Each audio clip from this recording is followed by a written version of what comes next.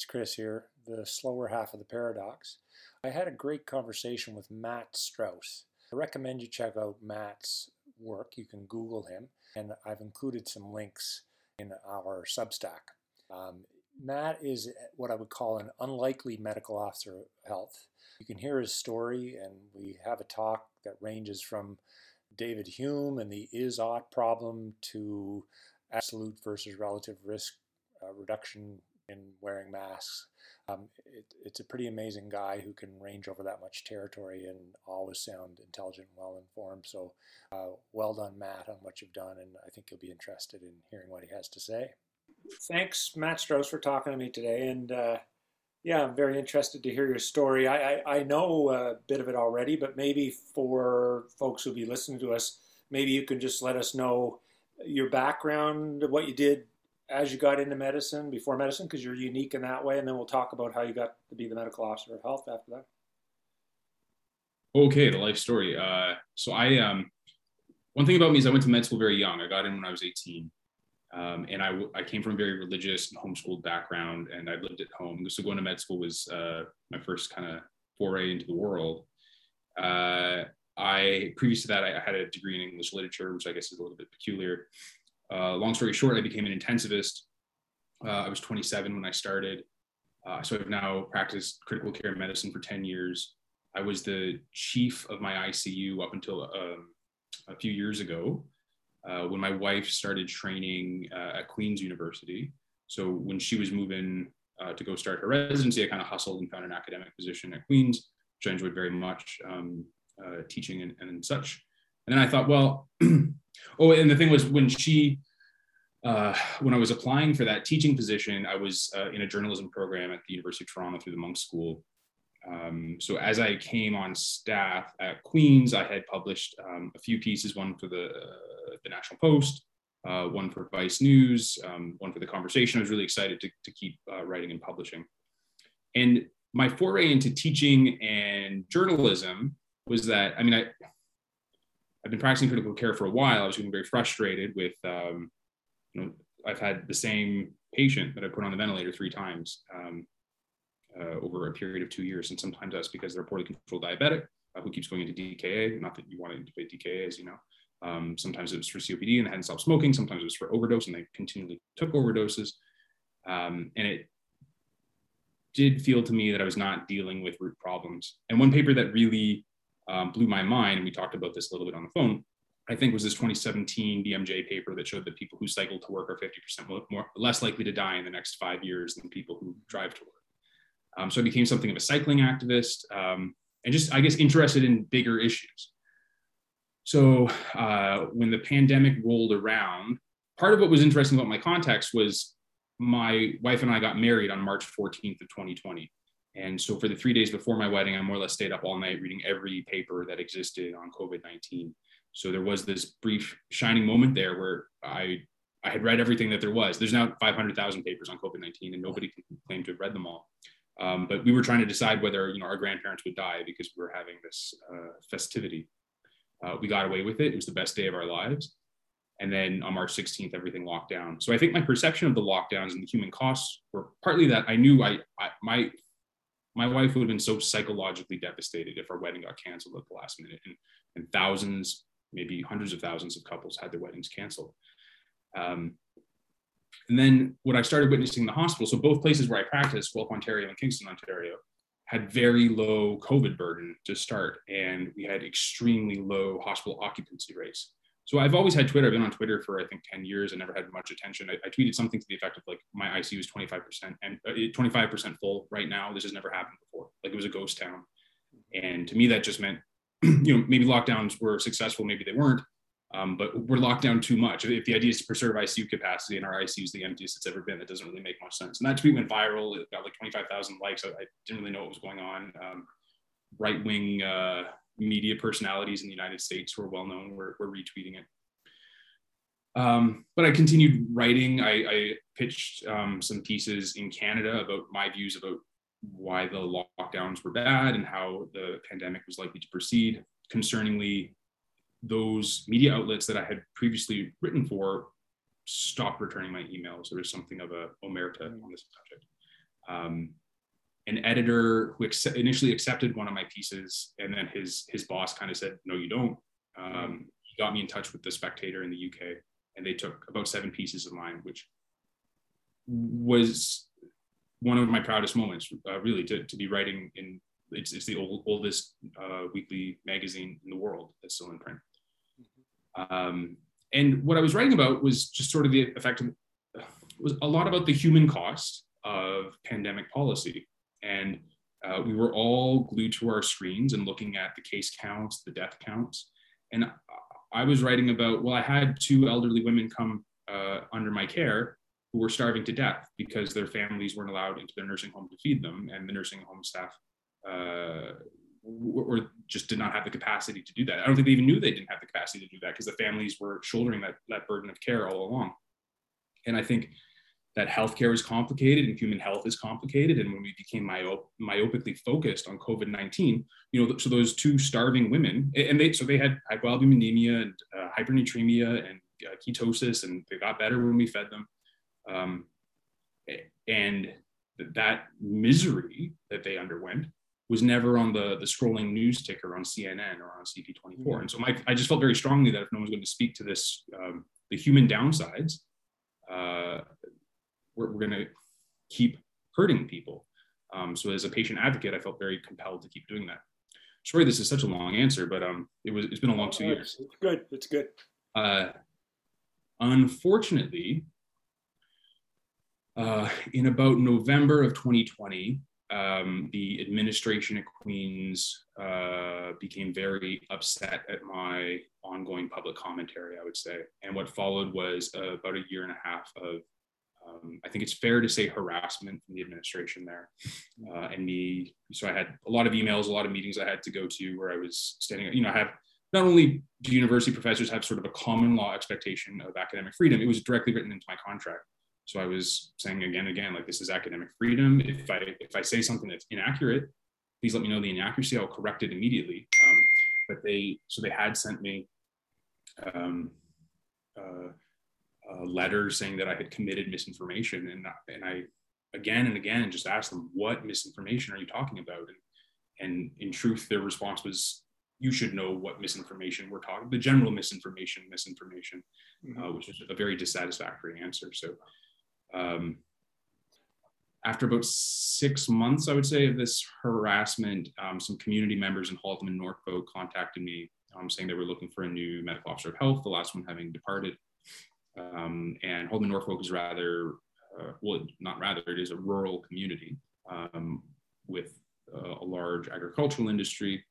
And the way I theorize why I was well suited to this community is, I think if you live and work at a university and spend your life in the ivory tower, you can come up with all sorts of theories about how you know how to prevent pandemics and do public health and keep patients alive.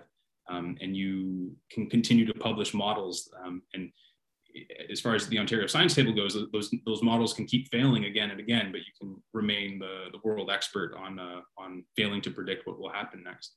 I think that if you're a farmer and you have a theory about how to grow rutabagas, you find out real fast if that theory doesn't work. And when you don't grow any rutabagas, you lose your farm. You don't get to continue to publish papers about your amazing rutabaga theory. So I think that it's a community with a lot of common sense. They were looking for a more common sense approach. And so I was appointed to be their medical officer of health.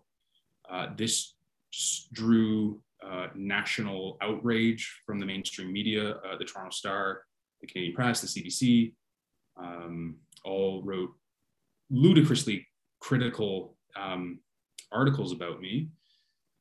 Some of them contained factual inaccuracies that my lawyer was able to ask them to correct, and they did. I'm glad for that. People made really awful predictions. They said I was unqualified. I didn't know what I was doing. I was going to have blood on my hands. People were going to die. And long story short, I've been in the position for 8 months now, and the COVID-19 mortality in my jurisdiction, relative to the jurisdiction surrounding mine, relative to other rural communities in southwestern Ontario, has declined. So I think the proof is in the pudding.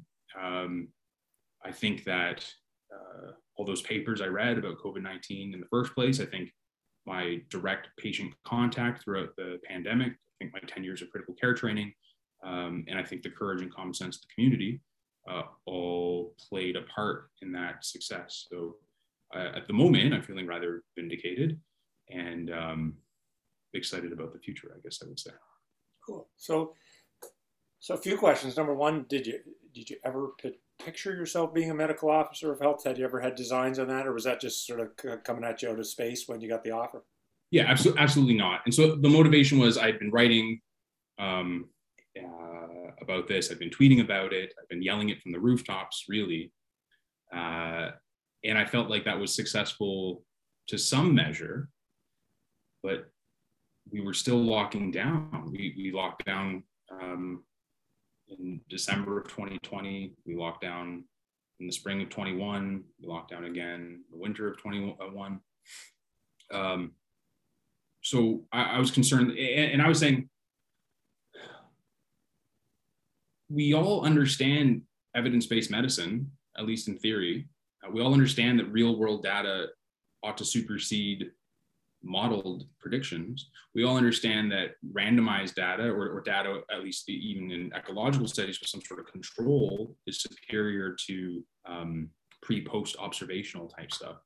And I had collected about 7 really well done papers showing that lockdown, with proper control, showing that lockdowns didn't affect COVID-19 mortality.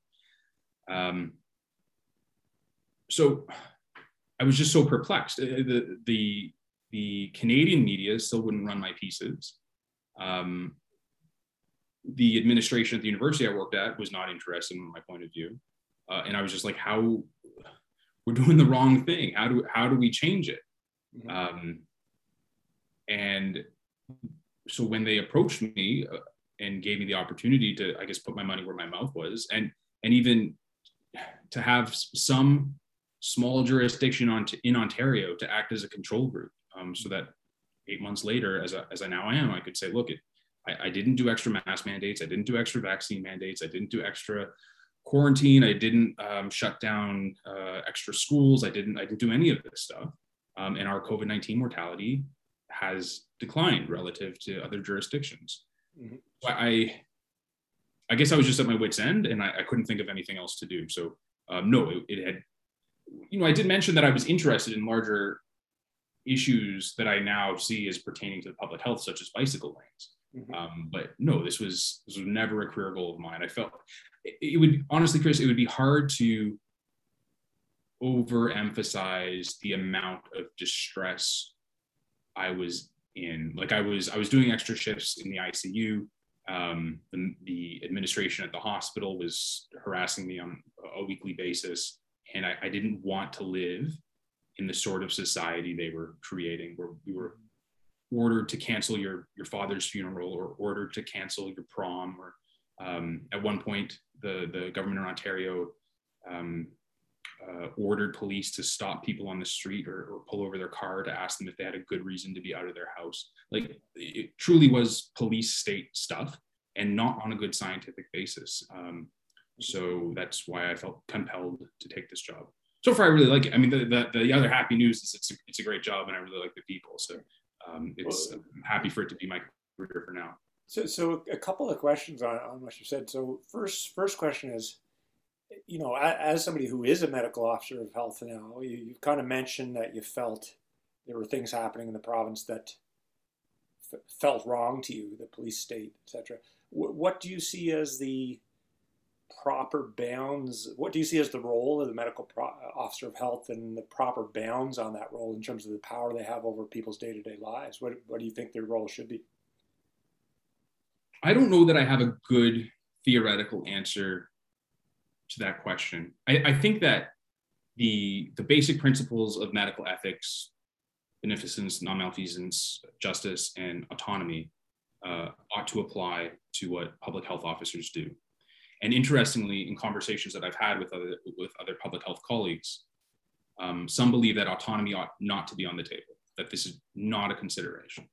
And I think that's incorrect. I think that, of course, as an emerge physician, you have trampled over people's autonomy when they harm themselves, and you fill out, I guess it wouldn't be called a Form 1 in your jurisdiction, but you commit them for psychiatric evaluation. But we ought to take that really seriously. Like it should be a little bit sacred. We're trampling on somebody's civil liberties. You better have a really rock solid ethical reason to do that. So I don't think, I'm not so radical as to say public health can never order someone to quarantine or something like that. But it needs to be well thought out. It needs to be scientific. It needs to be evidence-based. It needs to be subject to democratic accountability. So if those farmers and their city councilors say, hang on, wait a second, what you're doing doesn't make sense, you better be able to explain it in clear terms. So as pertains to COVID-19, I'm very comfortable saying, you have COVID, you can't go to work at the nursing home tomorrow. And most of that's been taken on by the province at this point. There are interesting local considerations. So there's a large migrant farm worker contingent. So folks from Mexico and the Caribbean who come to work in Canada for 6 to 8 months during planting and harvesting season, and they live in congregate facilities, and they are in many ways vulnerable because they don't have an OHIP card, and they're not well integrated into the community. So it is incumbent on the local public health official to take these local considerations into account. This is a vast province that the province might not immediately have their finger on that pulse. But beyond that, encouraging folks to make good personal health choices is the mainstay of what I do. So when I came to town, I started saying, I'm not interested in forcing you to get vaccinated. I'm interested in convincing you to get vaccinated. And I put it in all my interviews, it was in all the papers, I was on the radio saying, if you are hesitant about getting vaccinated for COVID-19, call my office. I would love to counsel you about it. And it's a small health unit. It's only 110,000 people. But for a while there, I was doing 3 or 4 phone calls like that. I got the vaccination rates up, but not by force. And I think that consent and compassion-based medical communication is the major role of the public health official, and that's what I've been. So actually treating people like intelligent and autonomous individuals. Yeah, and so some of those conversations, the best conversations to me, from let's say a harm reduction point of view. So if someone said, I'm 45, I smoke cigarettes, I'm overweight. My son plays hockey, he's 16. There's no way you're vaccinating him, but based on our conversation, I guess I should get vaccinated. That's a win. And acknowledging their rationale. And I had a conversation, this was on Facebook, this was like 10 years ago, where a colleague of mine was calling anyone who doesn't get the flu vaccine stupid. And I was like, hey man, I think that the flu vaccine is not as effective as the measles vaccine. I think that if you're young and healthy, flu is not as deadly as other things that we get vaccinated for. I think that it's been really hard to show mortality benefit from the flu vaccine in general. When it was first adopted universally in Ontario, it was on a health economics point of view, like days missed from work. It wasn't for mortality. So I worry that you lose credibility when you call anyone who has these reasonable concerns stupid. And he was like, no, we lose credibility. We give ammunition to the anti-vaxxers when we don't insist that every vaccine is the best vaccine. I was like, no, I don't think people work like that. I think people can tell when you're bullshitting them, and when you don't acknowledge their realistic concerns, they just put less trust in you, and then you get fewer people who really need to be vaccinated. Yeah, it's interesting. I'll just, as a little aside, I said a number of years ago that when the chickenpox vaccine came out, I thought it should have been not on the regular schedule with everything else, because to me it's not like a measles or polio vaccine. It's sort of a different thing. I'm more than old enough to have practiced a good chunk before we had vaccination, and we didn't have kids dying in droves. It was kind of a miserable thing, and some kids got sick and whatnot, but it just wasn't a major source of death and disability. It was kind of one of these, it wasn't the low-hanging fruit for vaccination. And when we kind of pushed in there, I thought it actually gave people who were against vaccines in general a little bit of ammunition to say, well, if they're forcing me to get vaccinated for chickenpox, what about all these other ones, So yeah. And I don't have a pediatric, I never had a pediatric clinical practice, being an adult internist. So I'm not 100% up on the numbers, but yeah, it's hard to convince people who have had chickenpox that you're a terrible anti-science bigot if you don't take this vaccine. I think what I would probably say is chickenpox is miserable. Wouldn't you rather have a 2-second shot than a week where you're pretty sick? This is a bit of color commentary, I guess, but I didn't get the chickenpox vaccine. I'm actually too old to have received it, but I also didn't get chickenpox because I was homeschooled. So I got chickenpox in Mexico as an adult and ended up hospitalized. And nasty. And I kind of like to say that I had long chickenpox because I did not feel good for 3 months after. Yeah. That's funny. Yeah, it's certainly a miserable disease as an adult. There's no question. Yeah. All right. Just sort of to move on because I don't want to keep it too long.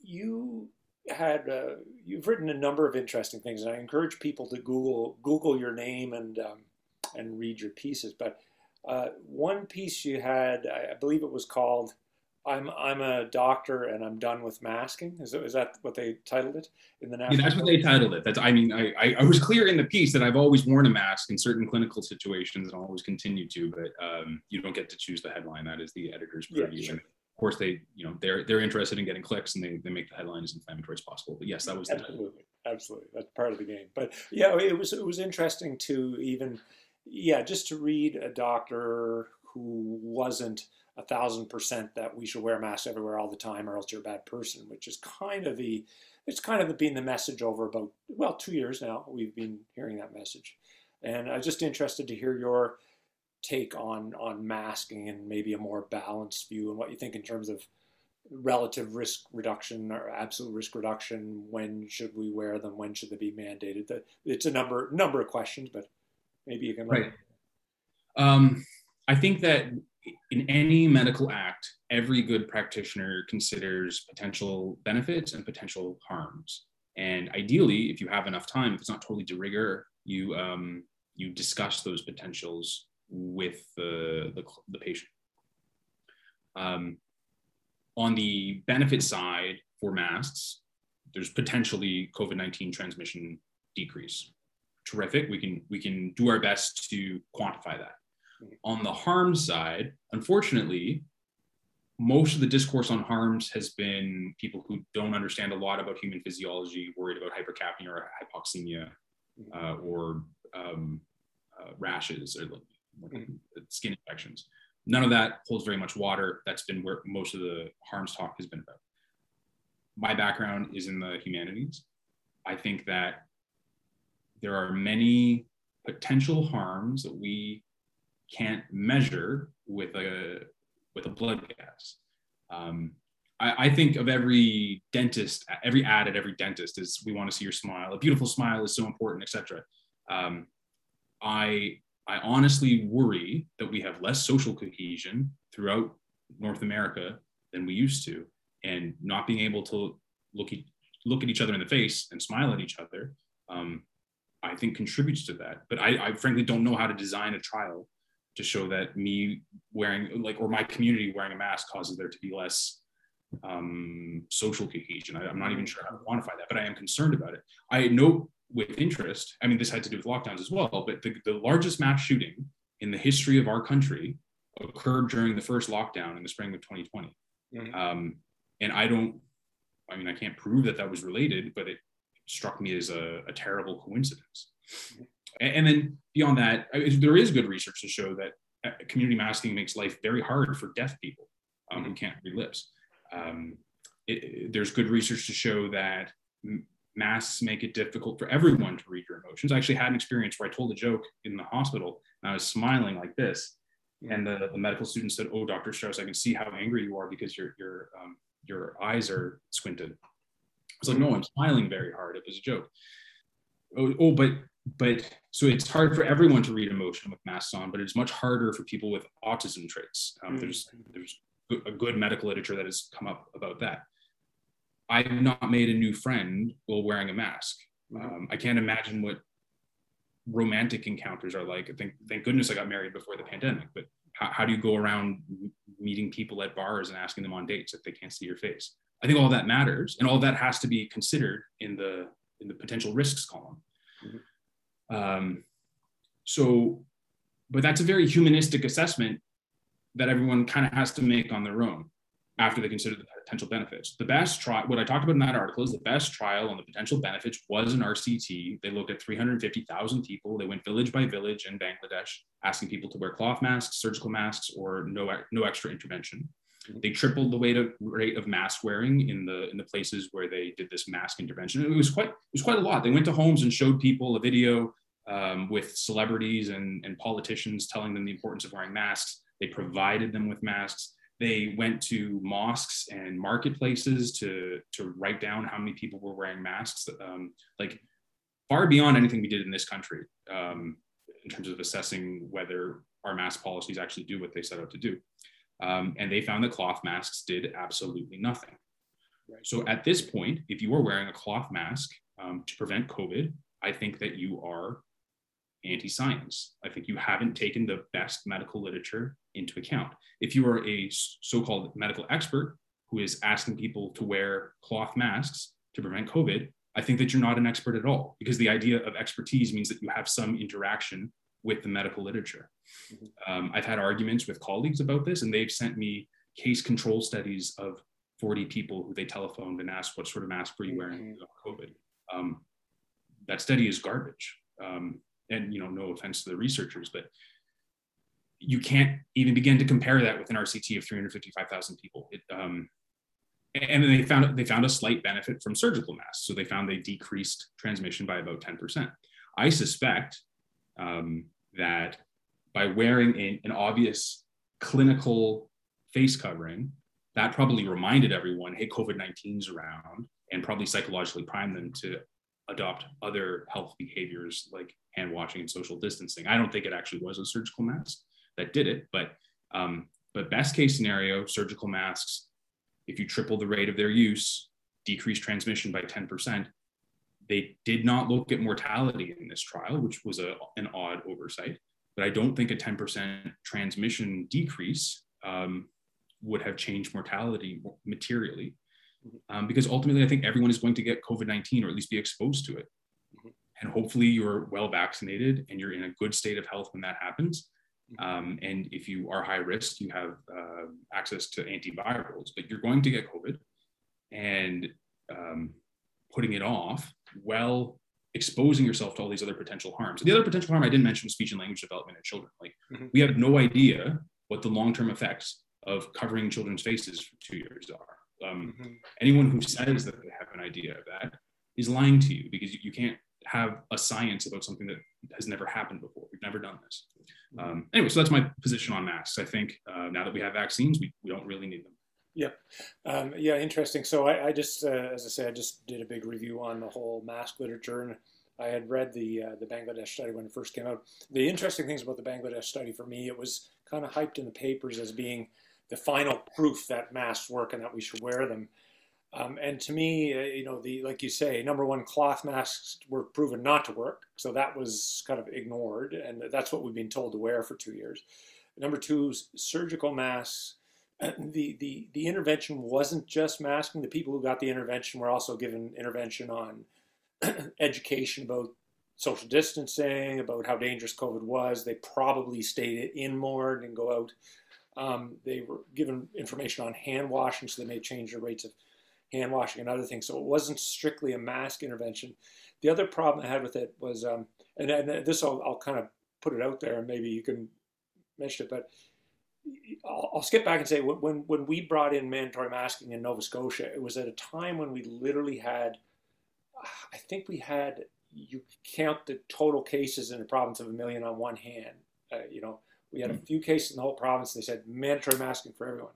And the problem with that is even if we could prove that masks reduce risk by, say, 25%, which is, double what any good study has showed, still, 25% of zero is zero. If you only have 5 people in the whole province, five people in 1 million who have COVID, and you go out in the street and you pass by 2,000 people, your odds of passing somebody with COVID are pretty much zero. So therefore, the mask can't work. And the way I've described it, it's kind of like wearing shark repellent in a freshwater lake. It just can't really do any good. So that was one of the problems. The other problem with the Bangladesh this study, so in terms of the Bangladesh study, the reduction was 10%, but it went from 9 in 1,000 over 3 months to 8 in 1,000 over 3 months. So it reduced transmission by 1 in 1,000 over 3 months. So if you put it that way to people, rather than it'll reduce you by 10%, the 1 in 1,000, most people say, I'm not going to bother for that. The other problem with the Bangladesh study was that they have a population density that's 100 times higher than where I live. And presumably mask wearing becomes more and more and more important at higher population density. So when you come to a low population density area, which much of Canada is, and certainly Holland and Norfolk, where you are, is relatively sparsely populated compared to many areas, and we would expect that whatever they found in the Bangladesh study, the usefulness of a mask is going to be lower, I would assume. I don't know if you agree with that logic or not. I agree with all of that. I mean, in their defense, it could make the point that if we can achieve a 10% decrease when it's low, maybe that would even be a higher percentage decrease when transmission is very high. Mm-hmm. I don't know. The study didn't look at that. A couple of interesting things to pick up on from what you said. You were right to say the media reported this as masks work and we should wear them. And I immediately thought of the sort of David Hume ought is problem, that science can tell you what is. It can never tell you what ought to be or what you should do. And that has been extraordinarily concerning to me throughout all this, where people have delegated their ethical and moral reasoning to what the newspaper says or whatever particular expert is on the CBC says they should do. So if I read the paper and I'm in Nova Scotia and only 5 people in the province have COVID-19, what does it mean if I'm a kindergarten teacher and the children don't get to see my face?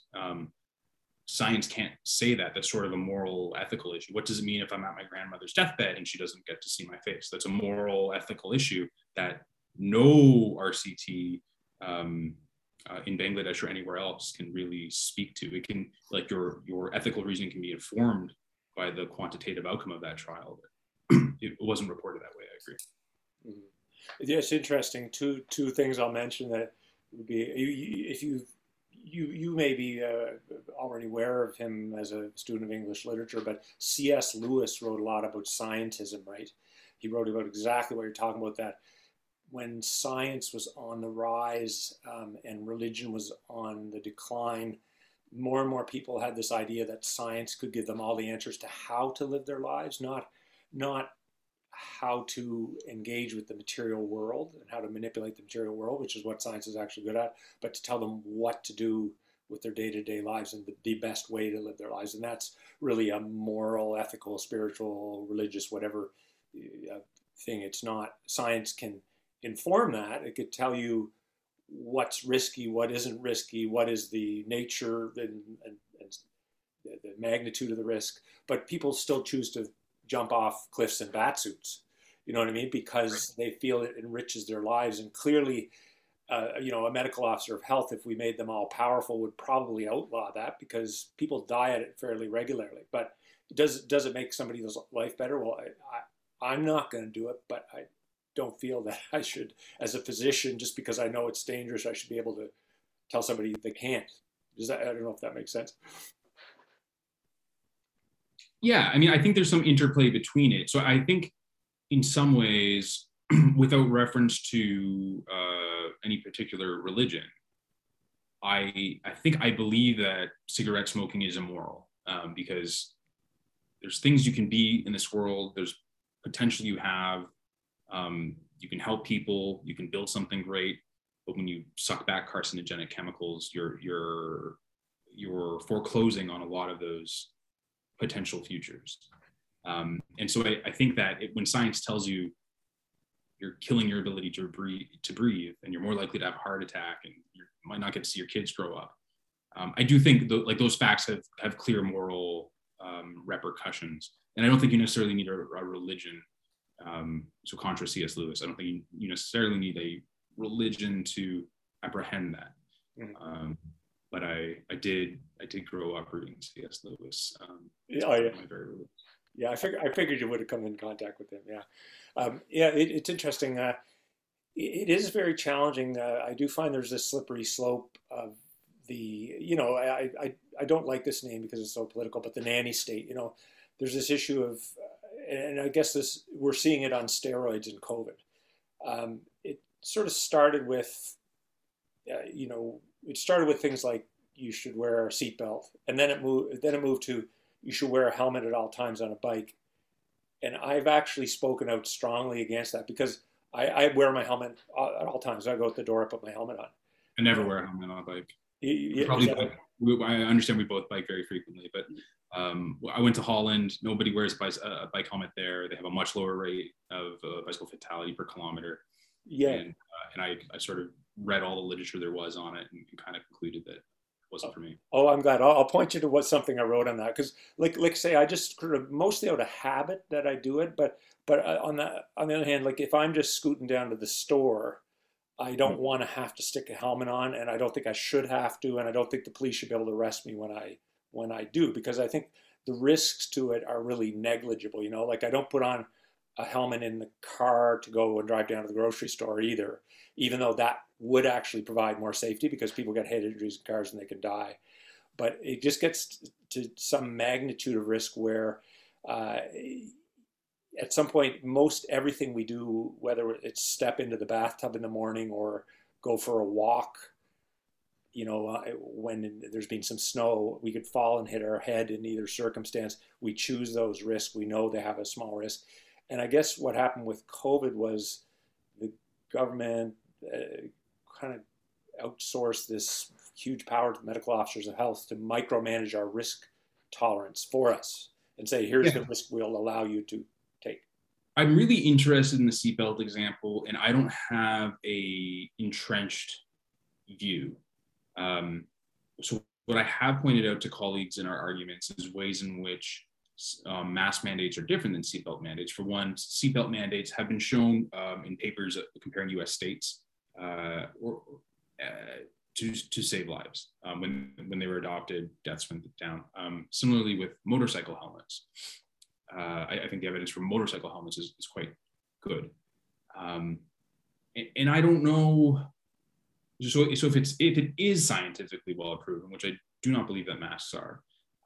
The other thing is there's a lot of leeway. So I've never had the parking attendant where I work check to see if I have a seatbelt on, whereas everyone was constantly policing everyone else all the time about masks. And so I believe it is required to wear a helmet by law in Ontario, but I never have, and I've never been ticketed. So like there are these sorts of real life contextual differences that I think have some moral salience as to whether the government should decree that or not. Mm-hmm. So the other interesting thing is motorcycle helmets have religious exemptions in Ontario, which vaccine mandates and mask mandates did not. Interesting. I didn't know that. I assume it's for Sikhs or people to wear. Yeah, but then I worry by crossing that Rubicon of now we're going to tell you what you should do, even if you're only harming yourself.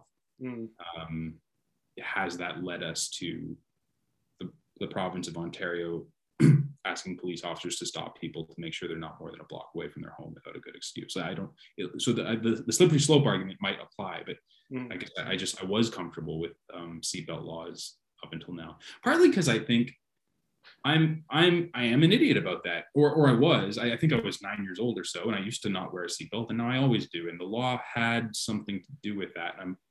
Part of me is thankful for that. But I don't know. It is challenging because I'll tell you, I was pretty pro. I was pro seatbelt law when that came in. That was a long time ago in Nova Scotia, but I thought that was a great idea. And then even when helmet laws came in for bicycles at first, I thought, oh, that's a great idea, because we might save a few lives maybe. And I thought, it's not a big harm. But over the years, I must say, I've kind of changed bit by bit, and now COVID has put the final nail in the coffin for me of the government should be allowed to micromanage your risk tolerance. And I do agree there is this line where if you're causing a risk to others, i.e., if I decide tomorrow I am driving my car on the left side of the road, screw all of you. Well, that just messes everything up for everyone, and it's this huge risk. Whereas if I decide tomorrow, hey, you know what, I'm not going to wear my seatbelt, well, maybe I'm being an idiot, but it's really just I'm just an idiot for me. You know what I mean? There is an argument about we all use the healthcare system, but that's tough because then we should also be able to take our 380-pound diabetic patients and stick them in the fat farm for 2 months to thin them down, right? Because they're definitely using a lot of resources. Precisely. Yeah, we all use healthcare. First of all, if that's the argument you want to use, there has to be an opt-out clause, which I do believe we have. I believe there are low German-speaking Mennonite communities in Ontario who have opted out of healthcare and taxes. I could be wrong. That might be Saskatchewan. I'd have to fact. I'm not a legal scholar. But I believe you can opt out of paying into. I think their concern was that their taxes were going to fight wars, and they're pacifist, so they opted out of our healthcare system. But also, it's just as you outlined, it's an immediate recipe for totalitarianism. If I should be able to decide what you can eat and how much exercise you do, if I am allowed to prevent you from using healthcare costs. Interestingly, I read a very old paper, a health economics paper from the mid-90s in the New England Journal of Medicine, claiming to show that cigarette smoking actually reduces healthcare costs because you tend to die around age 55 to 60 if you're a smoker. So the state doesn't end up paying for your long retirement, and the pension fund saves money if you get lung cancer when you're 60, which is an awful thing. That sort of thinking immediately lends itself to. Yeah, I've read the same one. It might be the same paper, but basically the same analysis saying that smokers are actually cheaper in the long term. It was arguing against the high cigarette taxes, the reference that I read, basically saying that this whole idea that smokers cost the system a lot of money is actually wrong when you do the analysis. It seems logical from the outside, but when you get into it, it might not be true. And in a way, I think it's a similar argument to the whole flatten the curve thing. I said right from the beginning, being someone who's very mathy, I have a background in math and physics, when you flatten a curve, you don't necessarily decrease the area under the curve. You squish it, you change its shape, but the total effect size may not be any different, which, with COVID, to me, that was really a relevant thing, because if we were doing all this and if we were doing all these non-pharmaceutical interventions, lockdowns, mass shutting down businesses, all these things that clearly had harms, as you mentioned previously, and all we were doing was delaying things, did we really do any good in the long term or not? That's the question. Yeah, it was conceivable. And so I had the same argument with myself along the seatbelt lines, because in my very first piece for The Spectator that I wrote, I said, I'm glad the lockdowns happened, because, if your curve, if hospital capacity is a straight line and your curve gets over the line, that's a big problem. Those folks who are over that line in the pointy curve may have increased mortality. But if we could do 2 weeks of lockdown to get the whole curve, not changing the area under the curve, but to get the whole curve under that hospital capacity line, that might make sense. And I guess, and there was so much buy-in at the time. And the other thing I said was, and I did feel like some folks, like my grandfather, were not taking COVID seriously. Like they thought it was just on the news, the story, sensationalism. And I was like, no, I'm legitimately concerned for your life. You need to be taking this more seriously. And once the lockdown happened, I think everybody got their mind in the game. But the slippery slope happened, and we were told 2 weeks to flatten the curve, and we were locking down again a year and a half later. And so I even if some lives were saved in that 2 weeks to flatten the curve, I because the slippery slope occurred, it might be that the harms in the long term were worse. So maybe that ethical principle of, no, the government is not allowed to tell you can't leave your home, maybe that was worth keeping, and maybe I was wrong in cheering it on back in March 2020. Yeah, that's interesting, Matt, because I'm exactly the same as you. One of the best summaries I've heard of this issue is Glenn Loury, Loury, who does the Glenn shows, quite wonderful. If you ever get a chance to listen to him, he had spoken about it, and he's a elderly and black and overweight, and describes himself as someone who's at high risk from COVID. When it first hit and they locked down and it was 2 weeks to flatten the curve, he was completely on board. And then it was a month and he was still on board. And then it was 2 months. And then he said he started to have his doubts.